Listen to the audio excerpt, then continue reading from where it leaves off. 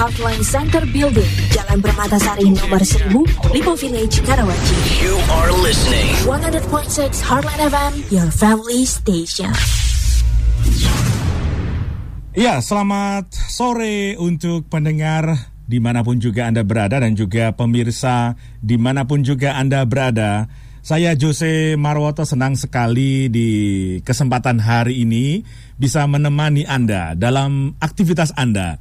Apapun juga yang sedang Anda lakukan, tentu saja kita berharap Anda dalam kondisi yang stamina oke, ya, sehat walafiat, imun tubuh oke, ya, supaya kita bisa mencegah penularan COVID-19 yang juga makin masih tinggi di Indonesia ini, dan kita tetap mengupayakan ya berbagai hal untuk itu, ya, misalnya dengan mencuci tangan, kemudian memakai masker, lalu juga saya tadi pakai masker tapi saya copot karena agak susah untuk berbicara di studio, tapi untungnya studio saya di sini sendiri, tidak ada siapapun juga ya.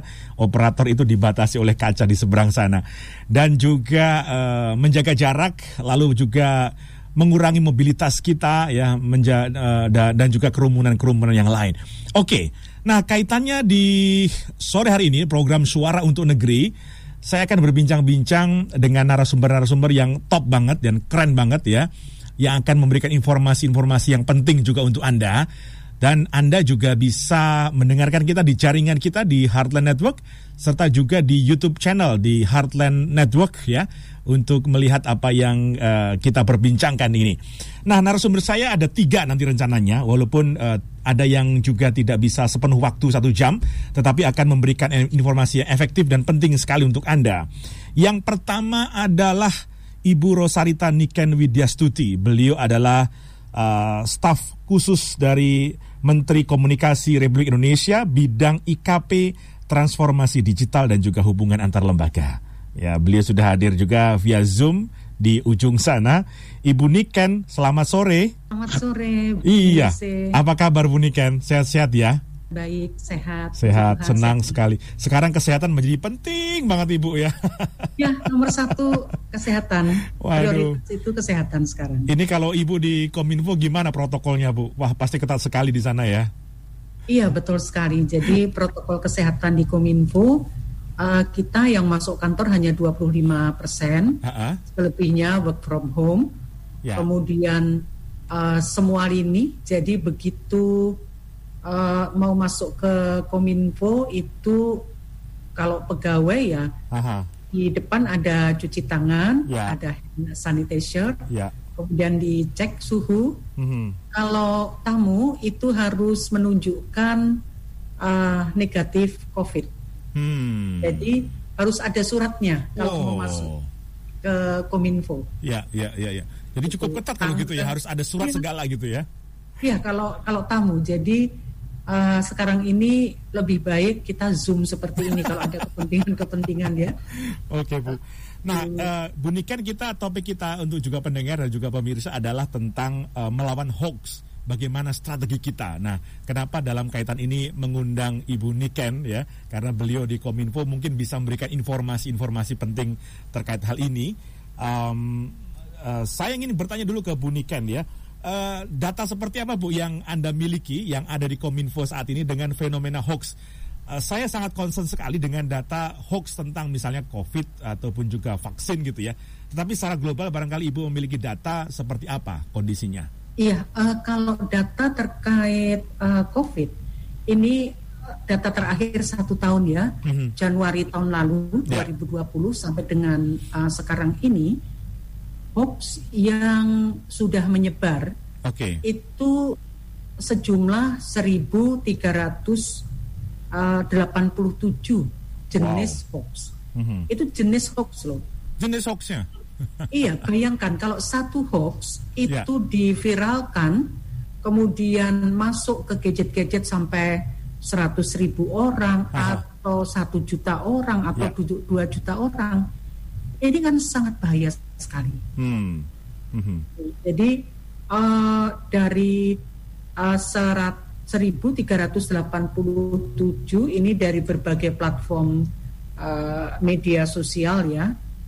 Jadi dari Facebook ini, dari Facebook itu yang diadukan itu ada 1.625. Jadi tidak semua yang diadukan itu kan hoax karena kami klarifikasi. Kemudian kalau dari Instagram itu ada 21 aduan, kemudian Twitter itu 486 aduan, YouTube 22 aduan. Sedangkan yang sudah kita tindak lanjuti ya, yang sudah kita take down itu ada 1.436. Ini dari Facebook. Kemudian kalau Instagram itu yang sudah kita take down ada 17. Kemudian kalau Twitter itu yang sudah kita take down ada 432. Dari YouTube 22 aduan, ini 20 sudah kita take down. Artinya cukup besar ya Bu ya? Iya, sangat besar. Luar ini. Biasa. Ya, baik. Nanti kita akan diskusi lebih dalam karena sudah juga terkoneksi via Zoom. Ini saya ingin mengembara ya ke Kalimantan Timur. Di sana ada Pak Muhammad Faisal, SOS MSI, beliau Kadis Kominfo Provinsi Kalimantan Timur. Pak Faisal, Assalamualaikum Pak. Apa kabar kalau di Kalimantan Timur nih? Baik, cuma suasana memang lagi tidak baik cuaca. Cuaca juga ya? Banjir juga di sana Pak ya? Banjir juga, hujan juga. Ya, memang kayaknya Januari tahun ini kita benar-benar banyak air daripada panas ya. Oke. Lalu juga saya sudah terkoneksi juga dengan Mas Wisnu Nugroho. Beliau adalah pemimpin redaksi dari Kompas.com. Mas Wisnu, apa kabar Mas? Sehat-sehat? Halo Mas Yose, kabar baik. Lagi di mana ini sekarang? Di kantor kah? Di rumah saya. Oh, di rumah, enak sekali nih. Udah lupa yang namanya kantor. Jadi setahun ini nggak ada kosakata kantor di kepala saya. Kantornya di rumah Mas Wisnu. Kantornya di rumah, ya betul. Kantor dalam arti fisik, di mana saya datang sebelumnya, pulang ke rumah itu sudah hilang dari ingatan, dan kayaknya akan terus bertahan seperti ini meskipun pandemi sudah lewat. Ini terus terang saya di program Suara Untuk Negeri ini concern soal hoax. Terkait juga yang spesifik memang soal hoax vaksin dan juga corona dan sebagainya. Ini memang sungguh merusak dan melemahkan juga upaya pemerintah untuk melakukan vaksinasi. Saya ingin minta tanggapan dari seorang jurnalis, Mas Wisnu dulu sebelum saya ke Pak Faisal. Anda sebagai seorang jurnalis di media yang cukup besar, media mainstream, bagaimana sebenarnya melihat hoax ini, produksi hoax yang luar biasa ini? Ini cerminan masyarakat kita sih, dan masyarakat itu cerminan pemerintah juga. Oh gitu. Artinya ya pemerintah punya tanggung jawab besar untuk memberikan edukasi, dan edukasinya tidak dilakukan dengan baik, sehingga yang terjadi adalah hoax itu beredar. Apa edukasi yang saya maksud? Edukasi itu bukan kuliah, mata kuliah apa, itu kemampuan berpikir kritis, kemampuan untuk berpikir secara mandiri, itu tidak dilakukan secara baik dalam jenjang pendidikan di seluruh pendidikan ya, hampir mayoritas pendidikan ya. Agak mengkhawatirkan memang, orang belajar hanya sekedar menghafal, orang belajar hanya mengikuti apa yang dikatakan guru, tapi tidak dilatih, dirangsang kemampuan berpikir kritis. Kalau kemampuan berpikir kritis ini sebagai kecakapan yang dimiliki oleh seorang yang terdidik dan teredukasi, dan ini menjadi salah satu tugas pemerintah karena diamanatkan di pembukaan Undang-Undang Dasar ini dilakukan, hoax akan gugur dengan sendirinya sih. Ini banyaknya hoax ya karena masyarakat dibiarkan tidak mampu memiliki kemampuan berpikir kritis itu. Jadi ini analisa Anda lebih dalam nih ya sebenarnya daripada sekedar hoax. Ada cara berpikir masyarakat yang kurang kritis ya, critical thinkingnya kurang gitu ya. Iya, ketika critical thinking itu dimiliki, hoax ya pasti akan diproduksi sebanyak mungkin. Tapi ketika kemampuan berpikir kritis itu dimiliki sebagai kecakapan masyarakat, orang yang kemudian membuat hoax itu akan jera juga, kapok juga. Ngapain masyarakat udah bisa memilih informasi dan merujuk informasi pada sumber yang benar. Nah sekarang itu menjadi subur kan karena orang dididik untuk ya manut, dididik untuk menghafal, dididik untuk ya ikut aja apa yang dikatakan oleh orang. Bahkan sekarang influencer segala dipakai untuk hal-hal yang kayak gitu, baik untuk yang mau bikin hoax maupun yang anti hoax. Kenapa? Karena masyarakat dilatih untuk berpikir kritis secara mandiri, hingga harus tergantung pada orang-orang itu, public figure atau seremoni-seremoni yang sebenarnya nggak terlalu signifikan menurut saya. Oke, menarik. Pak Faisal, bagaimana kalau kondisi di Kalimantan Timur sendiri, Pak Faisal? Hoax yang berkembang di sana, apakah masif atau cukup mengkhawatirkan atau masih oke-oke aja? Kalau di daerah seperti apa? Saya kira lebih sama saja dan bahkan mungkin juga lebih parah karena tingkat pendidikan, kemudian balance informasi di daerah-daerah perifer itu juga sedikit gitu. Jadi ketika ada hoax kemudian memang dimanfaatkan untuk itu, cepat sekali penyebarannya karena balance dari berita-berita baiknya atau berita-berita yang benarnya juga sedikit. Termasuk soal yang sekarang lagi rame sih soal COVID ya pasti. Pertama sekarang pemerintah sedang gencar untuk mensosialisasi vaksinasi. Nah, di daerah juga setengah mati juga kita nih. Oh gitu ya? Ya setengah mati juga. Bahkan ada tenaga medis, dokter yang juga menolak gitu loh. Ada yang tidak mau, tapi kita tidak bisa paksa ya. Itu karena asupan informasi yang hoax tadi ya? Iya, macam-macam. Misalnya yang paling rame sih kenapa kita beli Sinovac ke Cina, orang Cina belinya ke Pfizer katanya. Atau tiba-tiba ada kasus kemarin yang di Jogja, bupati setelah setelah vaksin kena COVID gitu. Padahal masyarakat kan banyak belum tahu sebenarnya vaksin ini kan harus 2 kali ya booster.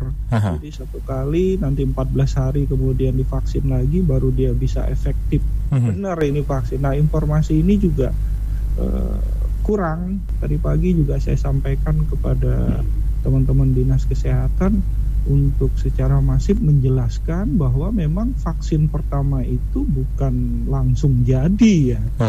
Jadi ada booster lagi 14 hari, ada penyuntikan lagi. Jadi kami nanti 2 hari akan ada vaksin yang kedua lagi. Untuk contoh-contoh. Nah, ya, informasi-informasi begini kan memang harus secara masif ya, harus kami sebarkan dengan bahasa-bahasa masyarakat ini yang mungkin agak sulit ya. Yang kemudian juga ini yang saya coba benahi, di daerah masih menggunakan balance ini dengan metode-metode gaya-gaya tanda petik pemerintah ya, yang sementara milenial banyak malas dengan informasi-informasi yang terlalu berbau pemerintah gitu. Kami harus masuknya juga ke segmen milenial ini dengan gaya-gaya milenial juga. Ini yang jadi pemikiran saya untuk bisa juga masuk ke golongan itu dengan cara-cara milenial. Ini menarik, Pak Faisal. Saya mau berhenti di situ sebelum saya mau bahas lagi lebih dalam. Tapi saya tertarik juga soal counter action dari pemerintah terkait hoax, vaksin, corona, COVID dan sebagainya. Kalau Bu Niken sendiri secara big picture-nya, secara nasional, saya sudah melihat juga sih, membaca beberapa informasi bahwa Kominfo melakukan luar biasa juga untuk tadi ya men-take down sumber-sumber hoax, akun dan sebagainya, dan juga membuat laman-laman website yang meng-counter itu. Apakah itu Anda rasa cukup untuk meng-counter berita-berita hoax seputar vaksin? Menurut Anda seperti apa, Bu Niken? Tentu tidak ya. Jadi kalau kita setiap hari membuat fact checking atau cek fakta atau klarifikasi tentang hoax, setiap hari kami mengeluarkan satu rilis mengenai hoax hari ini. Kemudian klarifikasi yang kami lakukan ini kan dengan kita wawancara langsung dengan ahlinya atau dengan kementerian lembaga yang terkait, yang mempunyai otoritas untuk memberikan jawaban terhadap hoax itu. Jadi untuk memberantas hoax ini kan seperti kalau yang satu strategi ini baru untuk klarifikasi, tapi yang dilakukan oleh Kominfo itu adalah literasi kepada masyarakat, karena yang penting itu saya setuju sekali dengan apa yang disampaikan oleh Mas Wisnu. Critical thinking dari masyarakat ini yang penting kita ajak untuk mereka itu selalu waspada terhadap semua informasi yang ada di dalam media. Sebenarnya tidak hanya media sosial, tetapi juga media digital. Bahkan sekarang ini kan media mainstream itu juga kadang-kadang ikut-ikut untuk mengejar clickbait gitu ya. Itu membuat judul yang menyesatkan. Menyesatkan masyarakat. Jadi betul-betul ini sebetulnya bukan hanya pemerintah saja ya yang harus ikut yang memerangi hoax ini, karena dampak dari hoax ini kan sangat luar biasa. Masyarakat bisa menjadi korban. Yang pertama tadi seperti disampaikan oleh Bapak Faisal ya, masyarakat nggak mau divaksin. Padahal tentunya kalau tidak mau divaksin ini akibatnya kan kepada yang bersangkutan. Tapi kalau dia ngajak keluarganya, anggota keluarga, teman-temannya jangan mau divaksin. Nah ini kan tentunya program untuk memutus mata rantai COVID ini tidak akan selesai kalau terganjal yang jelas. Tidak ada kesadaran dari masyarakat. Jadi selain kami melalui ICE ini Artificial Intelligence System menerima aduan dari masyarakat. Masyarakat kan setiap hari memberikan masukan kepada Kominfo. Mempertanyakan benarkah ini hoax atau tidak, sehingga kami terus klarifikasi. Nah, di satu sisi kami bekerja sama dengan seluruh stakeholder, jadi kita bekerja sama dengan lembaga-lembaga keagamaan seperti MUI, PGI, KWI, kemudian juga Walubi, PDHI, kemudian komunitas-komunitas perguruan tinggi, komunitas anak muda. Jadi semua kita rangkul untuk kemudian memberikan literasi bahwa informasi di media sosial itu tidak semuanya benar. Ada yang benar, ada yang menyesatkan. Jadi yang pertama tentu kita memberikan edukasi. Kalau ada informasi yang misalnya tidak ada sumbernya, kemudian informasi yang isinya itu sepihak, maksudnya hanya menyerang pihak-pihak tertentu, memunculkan rasa kebencian terhadap seseorang atau kelompok tertentu, provokasi, kemudian juga biasanya kan secara psikologis itu pembuat hoax selalu membuat dengan huruf kapital, seolah-olah ini sesuatu yang sangat penting sekali, gitu ya. Artinya Anda Kominfo melakukan edukasi bahwa ciri-ciri seperti ini adalah hoax gitu ya kepada masyarakat, bagian dari literasi kepada publik. Mengenali hoax itu seperti apa. Jadi kita juga bekerjasama dengan media, masuk dengan Kompas. Hanya kemarin itu ada berita di Kompas, judulnya sehari setelah disuntik vaksin COVID-19 seorang dokter ditemukan tewas. Nah ini kalau membaca sekilas itu seolah-olah ada korelasinya antara vaksin dan tewasnya. Padahal di dalam beritanya itu kan dokternya meninggal karena jantung, begitu kan? Tapi kami juga mohon bantuan nih kepada media, Mas Wisnu.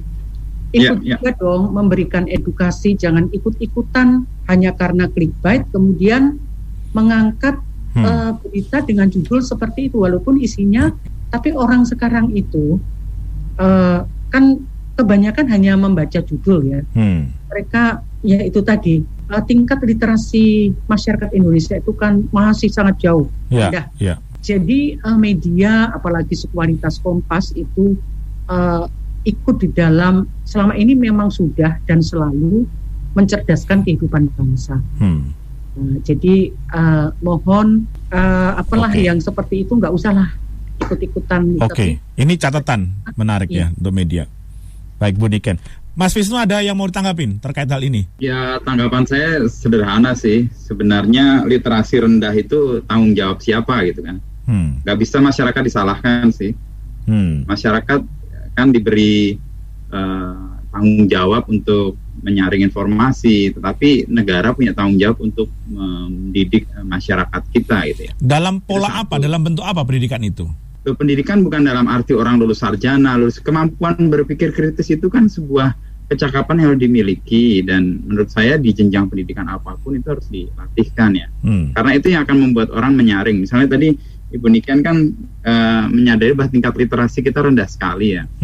Dan itu betul, beberapa survei juga menyebut itu. Tapi itu kan tidak bisa disalahkan ke masyarakat.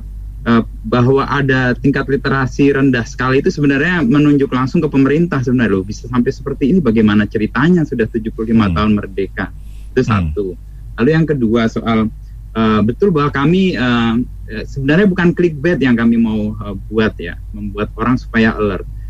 Orang ada berita yang kemarin sempat rame di redaksi juga, ini sehari setelah divaksin seorang dokter ditemukan tewas. Betul bahwa tidak karena vaksinnya, tetapi karena serangan jantung. Ada di beritanya itu. Cuman di judul kan menjadi sangat panjang. Itu satu alasan. Lalu yang kedua, ada kesalahan yang mendasar. Kenapa orang punya risiko jantung itu divaksin? Padahal itu nggak boleh itu. Ada 15 acuan yang membuat seorang punya risiko tinggi apapun, apakah dia dokter di garis depan atau garis belakang. Kalau dia punya risiko jantung itu nggak boleh divaksin. Berarti ada penapisan atau penyaringan di awal yang tidak tepat dilakukan. Lalu kemudian kami berkesimpulan bahwa sebenarnya ada kaitan langsung antara vaksin dan jantung, karena diatur supaya jantung itu jangan divaksin. Sebagai penapisan pertama yang diberikan vaksin adalah orang yang sehat, usianya di bawah 60, lalu tidak punya resiko-resiko penyakit bawaan. Nah ini sampai ada dokter yang punya resiko serangan jantung dapat vaksin, berarti kan upaya untuk menapis orang yang mendapatkan vaksin pertama kali itu tidak dilakukan terkait dengan itu. Di luar bahwa memang itu bisa jadi misleading. Saya sepakat dengan Ibu Niken tadi mengatakan bahwa orang yang nggak membaca berita utuhnya akan menganggap bahwa vaksin akan terjebak di sana. Kematian. Padahal enggak, di paragraf kedua setelah judul itu kami jelaskan dari keterangan dokter forensik yang melakukan penelitian, ini penelitian, penyebab kematiannya diduga serangan jantung, masih diduga ya, tetapi tidak karena vaksin secara langsung, tapi bahwa menjadi serangan jantung itu aktif dan membuat dokter itu meninggal kan belum ada penjelasan lain. Itu sih. Saya ingin ke Pak Faisal dulu menengahi Bu Niken dan juga Pak Mas Wisnu. Pak Faisal, kalau di Kalimantan Timur sendiri bagaimana kaitannya dengan media-media lokal, Pak? Kerjasama pemerintah provinsi juga untuk bisa mendistribusikan yang anti hoax ya, berita-berita yang benar kepada masyarakat, Pak. Kira sebelumnya saya mau coba tanggapin. Memang di sini juga ada kasus seperti itu. Kita tidak bisa juga ngejas petugas kesehatan memvaksin orang yang sakit jantung, atau kita harus memahami semua masyarakat yang jumlahnya ratusan ribu bahkan jutaan. Ada 4 meja yang harus dilalui. Meja pertama pendaftaran, meja kedua itulah screening. Berarti memang ada masyarakat yang tidak jujur. Kan nggak mungkin seorang paramedis mengetahui atau petugas medis mengetahui semua sejarah penyakit masyarakat gitu. Mereka melakukan checklist, kemudian apa yang bisa dilakukan seperti tensi, dia akan lakukan tensi. Ketika tensi lebih dari 140, dia tidak akan lakukan. Tetapi sejarah dulu masa kecilnya dia punya penyakit apa, itu kan screening saja. Berarti ada memang pembohongan publik juga yang dilakukan. Dan saya setuju dengan Ibu Niken. Kami di sini juga melakukan literasi atau edukasi itu 2 memang. Khusus untuk COVID ini, khusus untuk vaksin, karena ini memang kita harus mensukseskan vaksin ini. Pemerintah habis duitnya banyak banget, jadi harus bersama-sama kita mensukseskan ini, dan udah keputusan negeri ini untuk melakukan vaksin bersama-sama. Pertama kita edukasi ke masyarakat. Yang kedua kita edukasi juga, Bu Niken, kami edukasi juga ke media. Jadi sebelum melakukan vaksinasi pertama dan nanti tanggal 28 lagi kami melakukan H-1 kita lakukan edukasi ke media. Bisa kasih tahulah secara medis yang begini-begini. Kadang-kadang wartawan juga nggak ngerti, Pak. Wartawan nggak ngerti juga, oke. Ya kadang-kadang nggak ngerti detail juga. Lebih ya kita harus jujur lah. Media banyak, apalagi media online, mereka berebut untuk mencari perhatian publik sehingga timbullah judul-judul yang membuat resah, yang membuat akhirnya persepsi masyarakat jadi jelek. Padahal kita udah tahu memang literasi masyarakat kita rendah. Ya seharusnya media juga pahamlah soal itu, jangan membuat resuh dulu di saat-saat kita ingin memutus mata rantai ini dengan vaksin. Oke. Ya seharusnya juga saya pikir Kompas juga dewasa. Hoax salah satu yang menjadi ciri-cirinya selain memang tadi bilang Bunikan yang kapital tadi, kuncinya di judul. Kalau judulnya terlalu bombastis itu biasanya meragukan itu. Ya. Kalau judul terlalu bombastis itu hati-hati masyarakat. Hati-hati justru itu ya. Yang kedua, ya kita bisa cek fakta, kemudian fotonya juga dilihat hati-hati. Di fasilitas Google gampang lah ya kan, kita banding-bandingkan, kita lihat dulu. Oke, baik. Kalau kadang-kadang kalau saya malah lihat situsnya, kalau situsnya ini dari mana sih, blog apa sih, nggak jelas. Ya, baik. Itu juga berbahaya. Saya pikir teman-teman di media yang jauh lebih dewasa, yang jauh lebih mementingkan kepentingan masyarakat, terutama untuk COVID dan vaksin ini, seharusnya lebih berjiwa nasionalisme lah untuk membantu masyarakat. Walaupun fakta ada orang yang meninggal karena ini karena itu, ya memang harus disampaikan, tetapi jangan membuat keresahan di masyarakat. Saya kira. Oke Pak Faisal ya. Bunikan kira-kira kedepannya strateginya seperti apa Bu yang akan dilakukan Kominfo untuk bisa ini distribusi informasi terkait dengan upaya untuk mensukseskan vaksinasi ini? Iya, yang akan kita lakukan ini memang berbagai strategi ya. Selain ya langsung klarifikasi secara langsung supaya masyarakat tahu informasi yang sebenarnya itu seperti apa. Kita juga bekerja sama dengan media karena ya hampir semua media itu mempunyai kolom cek fakta. Jadi media sendiri ikut membantu kami di dalam mengklarifikasi hoax-hoax yang ada.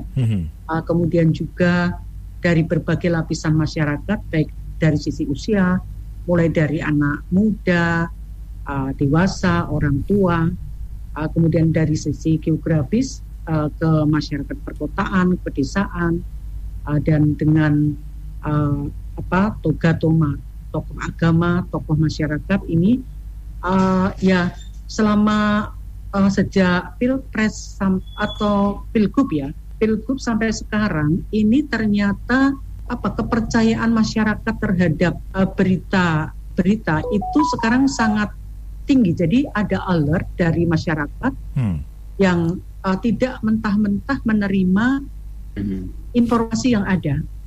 Jadi ini saya merasa juga ada perkembangan yang signifikan. Tidak semua masyarakat itu sekarang sudah, apalagi kalau ada huruf kapital pasti hoax. Kemudian antara judul dengan isi tidak sesuai, mereka udah sekarang ini sudah tahu ya. Kalau di awal-awal itu apalagi ketika ada peristiwa politik itu kan campuran antara fakta dan hoax itu susah untuk dibedakan. Tapi setelah kesini ya mereka ternyata betul-betul sudah merasakan sendiri itu nggak benar. Terus mereka akhirnya project juga ke Kominfo, jadi tidak menelan mentah-mentah. Jadi sekarang masyarakat sudah cerdas, sudah lebih terbiasa, lebih aware terhadap berita-berita seperti itu, begitu itu. Oke, baik. Bunikan, apakah waktu Anda masih cukup atau? Kurang lebih 10 menit lagi. 10 menit lagi, oke, baik. Ya, saya kasih waktu Bunikan 10 menit lagi karena memang ini penting peranan Kominfo karena ini berkaitan dengan manajemen informasi publik juga ya di Indonesia. Jadi sungguh-sungguh mengharapkan Kominfo berperan aktif sekali nih dalam hal ini untuk memberantas hoax dan juga tadi yang seperti usulan dari Mas Wisnu melakukan literasi juga kepada masyarakat nih, Bunikan ya. Ini Mas Yose, Kementerian Kominfo kami juga membuat gerakan namanya siberkreasi. Siberkreasi ini adalah khusus untuk literasi digital. Jadi anggotanya adalah komunitas-komunitas, ada lebih dari 100 komunitas. Komunitas apapun kita tampung. Jadi sistemnya seperti TOT begitu ya. Jadi training of trainers tentang literasi. Jadi literasi ini tidak hanya literasi digital ini tidak hanya tentang hoax saja, tetapi juga untuk hal-hal yang lain. Misalnya digital parenting, kemudian UMKM go digital, petani go digital, kemudian nelayan go digital. Jadi kita membawa gerakan ini, kita hanya jangan terfokus hanya pada mengkonsumsi informasi di media digital, tapi bagaimana kita berproduksi. Jadi betul-betul kami ngajarin di pasar-pasar, di sentra-sentra industri, kemudian ibu PKK itu untuk bisa memanfaatkan media digital ini untuk mereka yang pintar masak, ayo kita ajari masukkan ke platform. Jadi kita bersama-sama dengan platform terjun ke masyarakat, dan sekarang ini lebih dari sudah puluhan ribu yang sudah mereka itu seperti menjadi mentor di lingkungan mereka masing-masing. Jadi dengan seperti itu, ini adalah gerakan dari masyarakat, tapi tentu bersama-sama dengan kami. Dan juga kita bagaimana ngajari anak-anak muda membuat konten-konten positif untuk menjadi YouTuber, untuk menjadi konten kreator seperti itu. Jadi pelatihan-pelatihan itu terus-menerus kita lakukan, apalagi di tengah pandemi seperti sekarang ini. Jadi supaya orang itu enggak orientasinya hanya pada hoax saja, tetapi ayo kita cerdas memanfaatkan media digital ini. Dan yaitu tadi kita kerjasama dengan semua stakeholder, dan sungguh saya juga merasakan perubahan masyarakat akhir-akhir ini, ya setahun terakhir ini atau 2 tahun terakhir ini mereka sudah mempunyai awareness yang cukup tinggi untuk bisa membedakan berita yang benar dan hoax begitu. Baik. Terima kasih Ibu Niken untuk waktu Anda sudah bergabung dalam program Suara Untuk Negeri. Nanti kita ngobrol-ngobrol next episode ya Bu ya, karena waktu Ibu sangat terbatas dan mau rapat juga. Baik. Baik, terima kasih. Terima kasih. Pak Faisal, Mas Wisnu. Halo Bu Niken, makasih. Saya meneruskan diskusi dengan Mas Wisnu. Mas Wisnu, saya tertarik karena Anda tadi di awal itu cukup memberi gong juga ya, bahwa ternyata problemnya adalah critical thinking. Nah, bagaimana dengan ini fenomena global katakanlah di Amerika, bukankah mereka secara edukasi juga sudah bagus tetapi juga masih termakan hoax? Ini yang salah sebenarnya critical thinking-nya, atau sebenarnya kekuatan hoax yang luar biasa dibahasakan dengan bahasa persuasif yang luar biasa ya, di-create luar biasa sehingga menjadi semacam industri hoax juga. Anda melihatnya seperti apa, Mas Wisnu? Ya, ini kita kayak ngomongin soal drama film yang skenario kayak gini. Enggak sih, sebenarnya saya simpel aja sih. Amerika pun yang saya maksud dengan critical thinking itu bukan orang lulus sarjana, bukan kemampuan dia sekolah dan sebagainya, mendapat pendidikan tinggi. Bahkan orang yang berpendidikan tinggi pun tadi Pak Muhammad Faisal menyebut ada dokter yang nggak mau divaksin dan sebagainya. Itu bukan salah ketika dia pendidikan dokternya. Ketika dia belajar menjadi dokter, dia tidak melatih kemampuan critical thinkingnya. Jadi dia belajar pengen lulus saya jadi dokter gitu, ngapalin apa yang diminta, menghafalkan semua bahan-bahan yang diperlukan, tapi nggak pernah bertanya kenapa begini, kenapa begitu. Itu terbentuk. Bahkan seorang dokter pun bukan hanya dokter ya. Ada yang bisa kemakan hoax karena kemampuan berpikir kritisnya menjadi tidak muncul. Kemampuan berpikir kritis itu nggak ada relevansinya dengan apakah dia sarjana, apakah dia S2 atau S3. Anak sekolah SD bahkan mereka itu umumnya yang punya critical thinking, yang sering bertanya kenapa begini, kenapa begitu, kan anak-anak SD sebenarnya. Nah di pendidikan kita, saya juga dosen sih, dan saya punya tanggung jawab untuk itu. Di mata kuliah yang saya ajarkan, ketika pertama ngajar, saya minta kepada anak murid atau mahasiswa saya adalah pertanyaan dasar, kenapa kamu mengambil mata kuliah ini? Pertanyaan itu kalau belum terjawab nggak akan saya lanjutkan kuliah.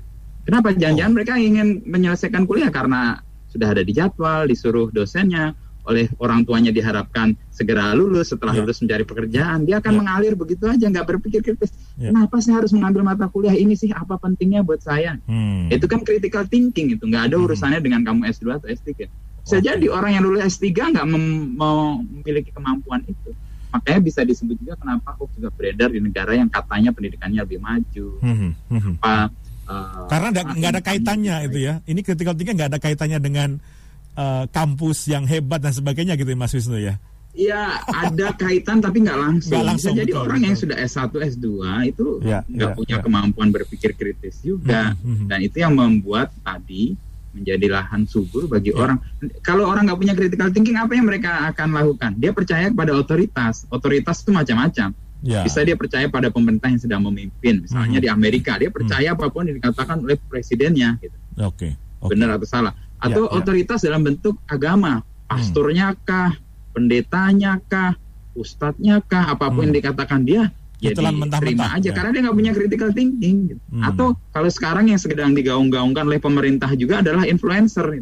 Apa aja yang dikatakan influencer diikutin. Ternyata sekarang terbukti bahwa itu keliru semua. Dia nggak semua, tapi kalau itu tidak dibarengi dengan kemampuan berpikir kritis yang tadi, itu menurut saya akan jadi lahan subur untuk hoax aja. Ada orang ya ikut, si A ngomong ini, si B ngomong ini, panutan saya ngomong ini, itu benar. Kalau orang nggak. Nah ini menarik. Saya ke Pak Faisal ya, Pak Faisal. Saya tertarik karena memang metode influencer ini kan luar biasa sekarang ya. Apakah juga digunakan juga di Kalimantan Timur model-model influencer ini dalam mensosialisasikan sebuah kebijakan pemerintah misalnya? Kalau secara resmi pemerintah sih tidak, tapi secara informal saya menggunakan. Jadi saya punya program juga yang saya sebut dengan ngobrol pintar dan inisiatif, inspiratif ya, ngobrol pintar dan inisiatif ya. Jadi saya memang buatnya per minggu, kemudian 1 minggu itu memang suara pemerintah, kemudian minggu berikutnya suara masyarakat, kemudian karena ini suasana setahun COVID, jadi 2 kali itu memang saya anggap penting untuk membantu usaha-usaha yang terdampak COVID ya. Kita bantu fasilitasi promosi. Nah, saya pasti akan menggunakan satu influencer karena mereka kita butuh lah untuk daya tarik. Ketika misalnya hostnya saya, kalau Mas Jose sih siapa yang nggak kenal kan, ketika hostnya saya saya jadi tersanjung di Kalimantan. Ketika hostnya saya atau staf saya, siapa lu gitu ya kan. Nah, kita butuh itu ya. Tetapi tadi yang seperti saya bilang, influencer pun perlu edukasi, media pun kita edukasi gitu. Jadi sebelum melakukan vaksin, kami media pun kita kasih dulu informasi. Ini loh ceritanya, ini loh kronologis, ini loh cerita soal kesehatan dari sisi sudut farmasinya, gini loh soal obatnya dan lain sebagainya. Besok ketika action, mereka menulis sudah punya pengetahuan. Jadi kita tidak juga menyuruh, tidak juga satu arah, tapi kita persuasinya dengan memberikan pengetahuan kepada. Anda membekali gitu ya? Membekali dengan wawasan, dengan perspektif gitu ya. Dengan wawasan itu yang pertama. Yang kedua, saya sebenarnya tertarik sekali dengan critical thinking tadi. Mas Jose sekali waktu memang serius bahas soal ini. Oh, boleh. Ya kan? Mas Wisnu yang harus bahas nih sebenarnya. Tema. Saya ngajar ini juga soalnya tema ini juga. Critical thinking ya. Tapi satu hal, Mas Jose, faktor lingkungan juga mempengaruhi. Ya. Saya punya cerita nih ya, ketika saya pernah membawa rombongan pemerintah nih, ketika kita lagi keluar negeri lah, anggaplah yang dekat lah ya, Singapura lah ya. Ketika berangkat dari Soekarno-Hatta ke Singapura, sampai di Singapura, kita mau nyebrang jalan itu saya sampai dimarahin, Pak jangan di sini, terus di sana ada zebra cross. oh ya jalanlah kita mencari jabal kos. Mau merokok, Pak jangan merokok di sini, nggak boleh. Setia Pak orang Indonesia. Tapi begitu balik, begitu sampai Soekarno-Hatta, aduh nggak tahu lagi dah. Zebra pass ya enggak, kayak tetap aja nyebrang. Mau keluar ngerokok ya tetap aja ngerokok. Jadi ada apa ini? Ya. Kalau itu bukan lingkungan sebenarnya Pak Faisal, itu soal penegakan hukum yang tidak pasti. Dan bagaimana? Ya, saya juga merasakan itu bahwa penduduk kita atau masyarakat kita itu sebenarnya patuh dan disiplin. Tapi ketika dia tidak merasa bahwa disiplin dan kepatuhan itu diperlakukan secara baik, maka mereka sembarangan juga. Tapi ya kalau cerita teman-teman akhirnya ya itulah hawanya ketika masuk Indonesia, hawanya jadi begini. Hawanya melanggar hukum gitu. Melanggar aturan gitu. Sampai sekali waktu saya cerita juga dengan teman-teman mahasiswa, ketika ada kuliah umum saya cerita, saya juga sadar, saya juga tahu. Tapi kadang-kadang kita juga berbuat salah juga. Pernah sekali waktu anak saya misalnya kena tilang polisi gara-gara nggak punya helm. Di kepala saya itu bukan mengajarkan, mendidik, menerima atau menghukum anaknya, enggak. Di kepala saya malah kepikir, siapa ya teman polisi bisa bantu? Ya kita juga bikin masalah ini. Oke. Ya. Nggak tahu habit kita, lingkungan kita, atau cuacanya Indonesia yang membuat seperti itu. Tapi ketika di luar kita nggak berani mau cari-cari teman polisi. Ya. Okay. Ya, ini cerita saja. Oke, baik Pak Mas Wisnu, tertarik saya juga. Critical thinking ini ternyata menjadi basic dari masyarakat yang sadar juga ya, sadar tentang dirinya, sadar tentang lingkungannya, dan bagaimana bersikap dengan benar dan tepat gitu ya. Nah, dan law enforcement tadi penting juga. Iya. Ini kan kalau Anda tadi agak menyinggung juga ya, 70-an tahun kita merdeka tapi kok belum mencapai taraf atau level critical thinking society gitu ya. Masyarakat yang berpikir kritis gitu ya. Masih agak bebek atau follower yang agak buta gitu. Ini PR loh, bener-bener kegelisahan saya juga nih, kita juga gitu sore hari ini ya. Mas, ini lalu bagaimana strategi yang tepat ya? Karena ini kayaknya obat yang lebih obat yang lebih mujarab, obat yang lebih sustain ya, jangka panjang untuk melawan hoax ini daripada sekedar men-take down Twitter ataupun yang lainnya gitu ya. Ya, kalau saya tahu strategi jitunya, saya jadi menteri pendidikan ya. Menteri pendidikan aja nggak bisa apa-apa gitu. Tapi begini, betul ini strategi panjang, nggak bisa kita kayak makan cabai ya, hari ini melatihkan lalu hari ini juga pedas gitu, enggak. Artinya memang ada perubahan yang signifikan di mungkin kurikulum kah, dan ini di beberapa kampus seperti tempat saya mengajar ada mata kuliah itu critical thinking yang wajib diambil. Khusus supaya apa? Supaya orang terlatih bagaimana sih berpikir kritis, bagaimana bersikap independen, bagaimana bersikap secara nalar untuk mengatasi segala hal yang sekarang kan sifatnya overload semua kan, informasi overload, segala macam overload, lalu menyaring dan mengambil yang baik atau yang sesuai dengan hal yang kita butuhkan itu bagaimana caranya. Critical thinking sebenarnya melatihkan itu. Dan bagi saya di beberapa sekolah hal ini sudah dilakukan inisiatif juga, sehingga hanya di level perguruan tinggi ya, SMA pun sudah dilatihkan juga. Ini kabar baik juga bahwa ada kesadaran itu, bahwa kamu mau jago, mau pinter, mau punya keahlian teknis sehebat apapun, tapi kalau kamu nggak punya kemampuan critical thinking, itu kayak kecakapan sosial yang harus dimiliki oleh siapapun, apapun jabatan, apapun gelar, apapun keahlian teknis yang dimiliki, itu akan memandu hidupnya menjadi lebih baik juga sih.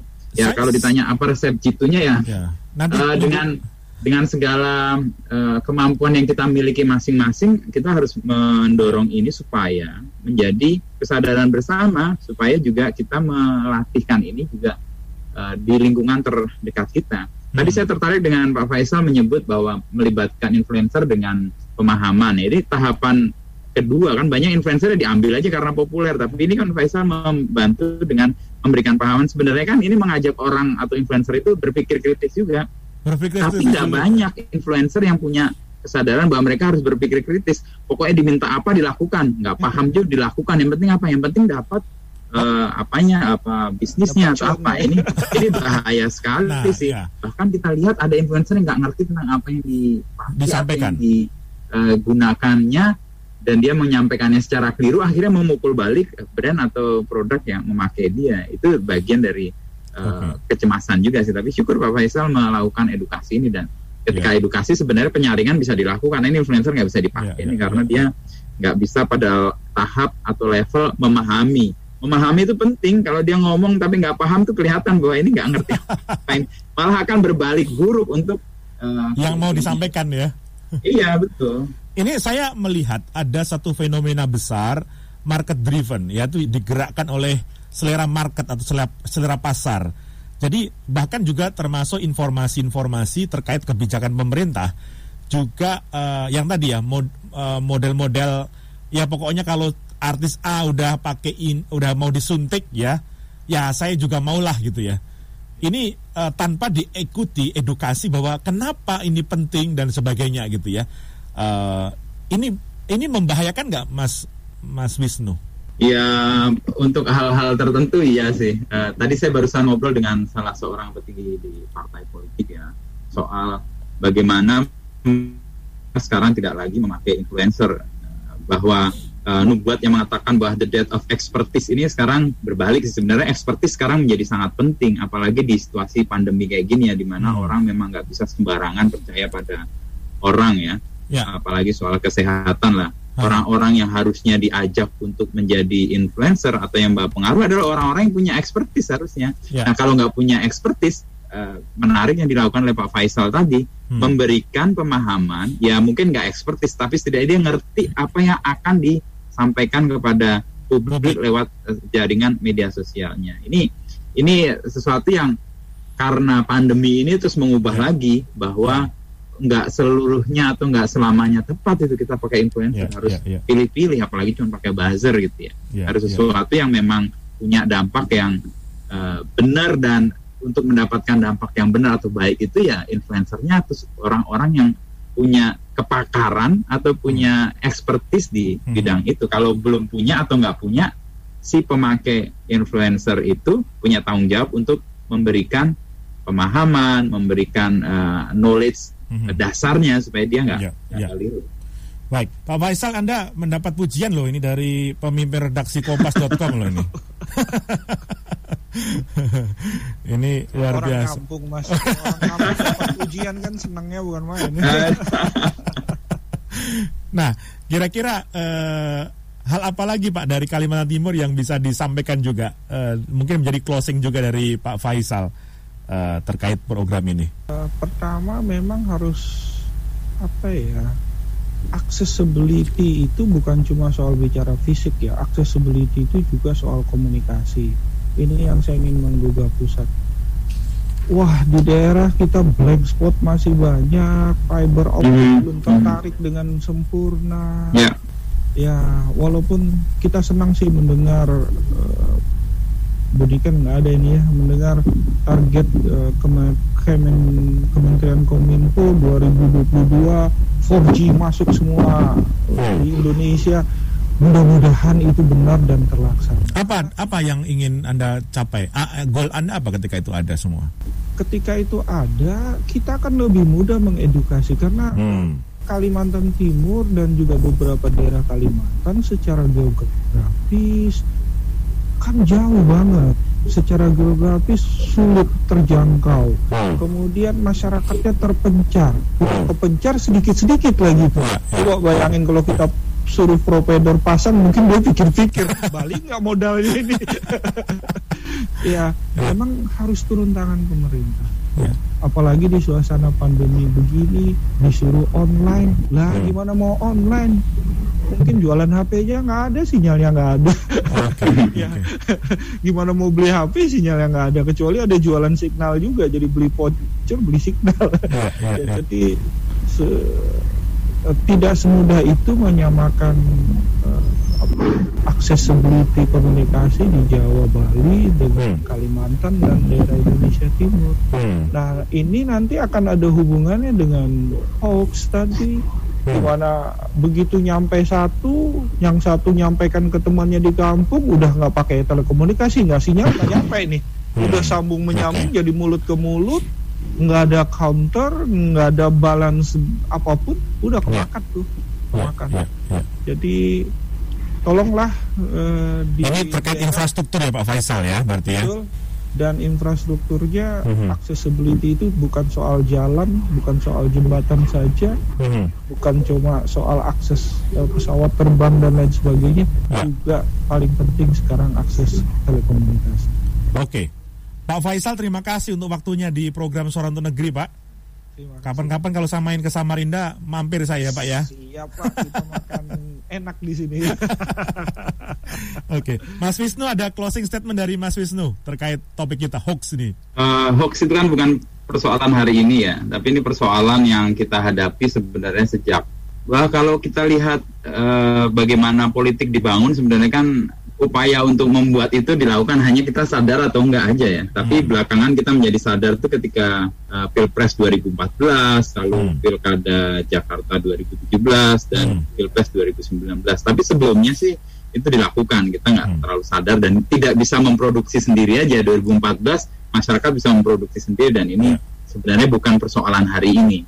Ya saya merasa karena ini bukan persoalan hari dan kita sudah hampir 15 tahun melalui ini, kita nggak bergerak terlalu jauh, memang harus ada sesuatu yang secara signifikan harus dilakukan. Tapi radikal juga bahwa cara kita untuk melawan hoax dengan mengatakan ini terverifikasi, ini hoax, ini bukan hoax dan sebagainya, ya itu langkah yang tidak kecil, tapi itu memang harus tetap dilakukan. Tetapi yang lebih dalam tadi saya mengatakan memang kemampuan masyarakat untuk berpikir kritis, tingkat literasi yang masih rendah itu harus ditingkatkan. Itu menjadi PR yang panjang ya, dan menurut saya ini nggak bisa dilakukan sehari 2 hari. Ini 15 tahun aja kita juga nggak menemukan hal signifikan karena nggak ada perubahan yang cukup mendasar di situ.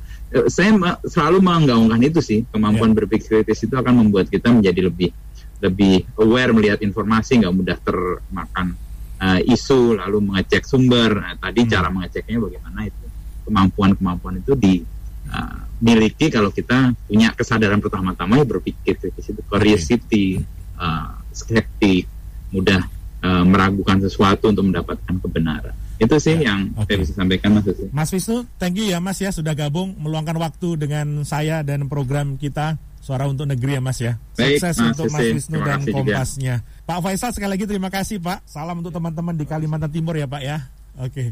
Baik, pemirsa dan juga pendengar Salam Pak Faisal. Ya. Baik, demikian perbincangan saya dengan Ibu Niken dari Kominfo, lalu Pak Faisal, beliau adalah Kepala Dinas Kominfo dari Kalimantan Timur, dan juga Mas Wisnu, beliau adalah pemimpin redaksi dari Kompas.com.